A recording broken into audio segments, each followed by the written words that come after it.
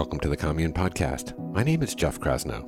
Every Saturday, I release a podcast episode that provides a guided wellness practice. I feature a variety of modalities, including meditation, stoic contemplation, and breathwork. Now, sometimes I will be your guide, and increasingly, I will pepper in master teachers from the Commune Library, including Jack Kornfield, Sharon Salzberg, David G., and Michael Beckwith, among others. Of course, you can access the entire treasure trove of Commune teachers and thousands of accompanying lessons by subscribing to our course platform at onecommune.com. Now, these weekly short guided praxis will hopefully provide you with a foundation to develop a regular practice. And there really just is every reason in the world to develop a practice. Now, I've said this before, but it's worthy of some redundancy. Cultivating a meditation practice can provide myriad benefits. It can relieve anxiety and stress, assuage fear, and improve sleep.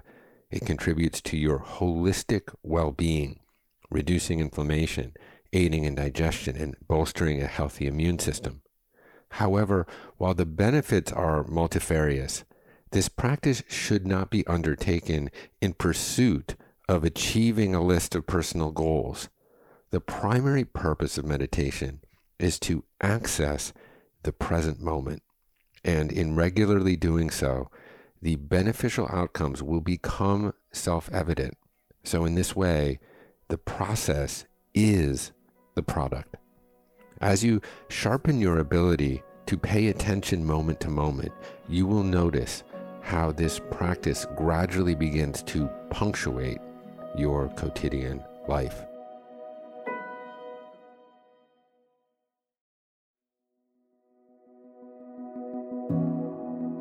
Okay, so today's practice is an excavation of the ego. So have you ever been drunk, full of adrenaline and confidence and capable of anything, just to only hours later melt into a cloudy, meek puddle of a hangover? Have you ever done something that garnered people's adulation? You published a book, or you got a big promotion, or you won a race, and a feeling of pride wells up in you, and you revel in it. But eventually that ebbs too, just like being drunk. Now notice how this prideful part of you is the same part of you that feels miserable or jealous or envious.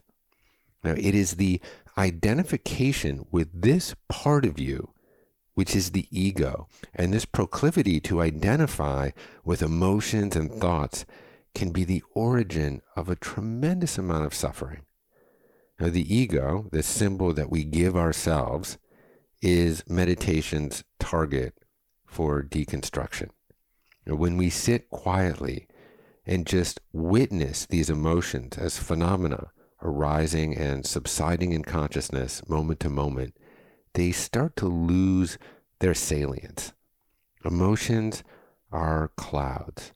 They are temporary, but you are the sky. Vengeance, jealousy, envy, pride, they are automobiles, pedestrians, bicycles, but you are the road. You are the chalkboard upon which these transitory feelings are etched. You are the precondition for these phenomena. So let's practice just witnessing thoughts, sensations, and emotions appear in our field of awareness without fixating on them or identifying with them. So take a comfortable seat with your back erect but not stiff. Ground your feet below you and just take some easy, slow breaths, always inhaling through your nose, rounding at the top of your breath, and then just letting go. So get into a nice rhythm with your breath.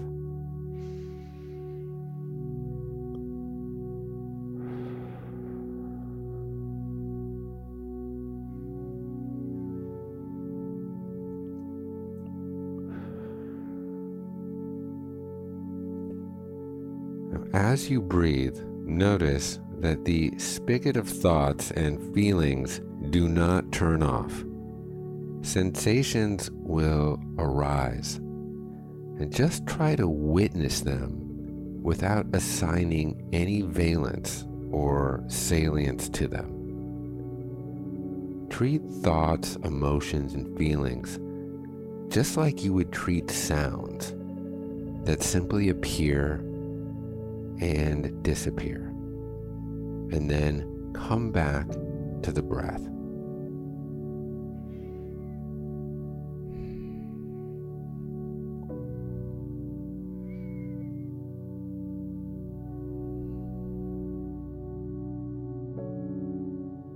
Now, don't judge yourself if thoughts keep coming.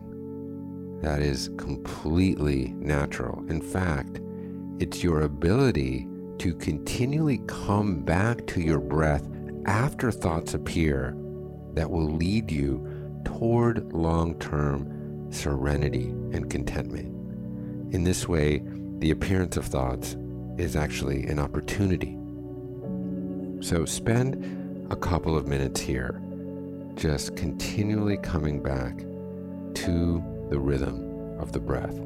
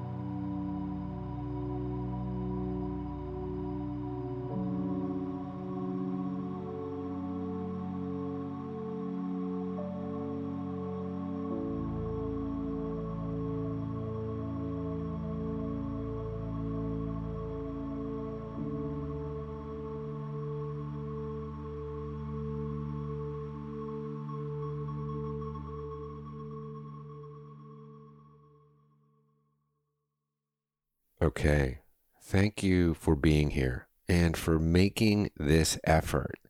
This may be the only brief span of serenity or self-care that you experience today, but I guarantee that if you commit to a meditation practice, its benefits will spill over into your daily life and help make you a lot happier and healthier.